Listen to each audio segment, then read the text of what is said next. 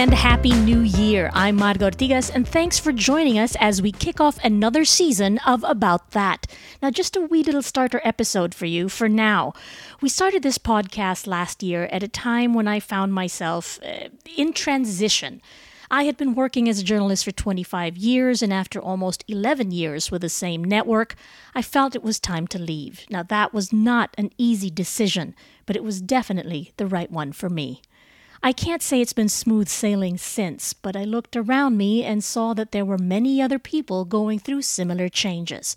Was it midlife, mid-career, mid-something else? Whatever it is, people evolve, and they have different ways of dealing with uncertainty. So I decided to record some of the conversations I was having about that and share it with you in this podcast, as you might find it as useful as I have. As the start of the new year is also a time for looking back at what we've learned, here are the top 8 things I gleaned from our guests, in no particular order. From Miguel Castro, our first male guest and our last guest of 2017, I learned that despite stereotypes and appearances, men are vulnerable too.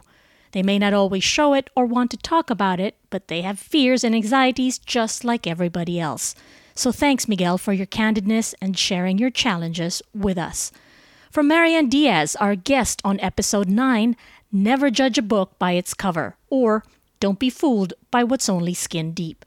There was so much more to this gangster grandma than her tattoos and criminal record. Number 3. As much as I love chocolate, I learned that I don't think I have it in me to be a farmer.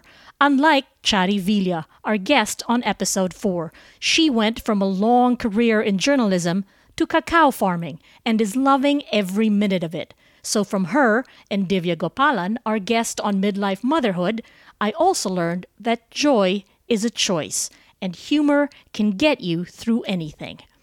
Number 4, from Cheche Lazaro, our guest on episode 2, time is just a number. There are no age limits to making dreams come true. And number 5, from Inky Nakpil, our guest on episode 6, you can find a way to be every woman. It's all a matter of perspective and priorities. And number 6, from Carla and Tanya, 2 of my dearest friends who have appeared on our podcast numerous times. I learned that we are never truly alone. If they say for every pot there is a lid, then for every fork there are spoons and knives. You will find company along your road. Number 7, from fashion designer Arzu Caprol, you don't have to hide your spiritual side. In fact, you can literally wear it on your sleeve and still be badass. So thank you, Arzu.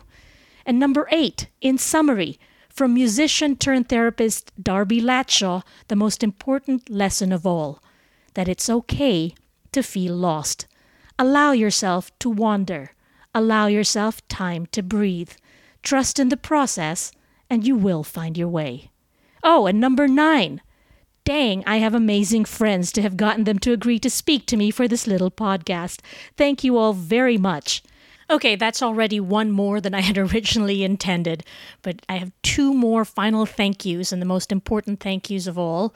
Thank you very, very much to our kick-ass producer, Angela, who has been doing this out of the sheer generosity of her spirit.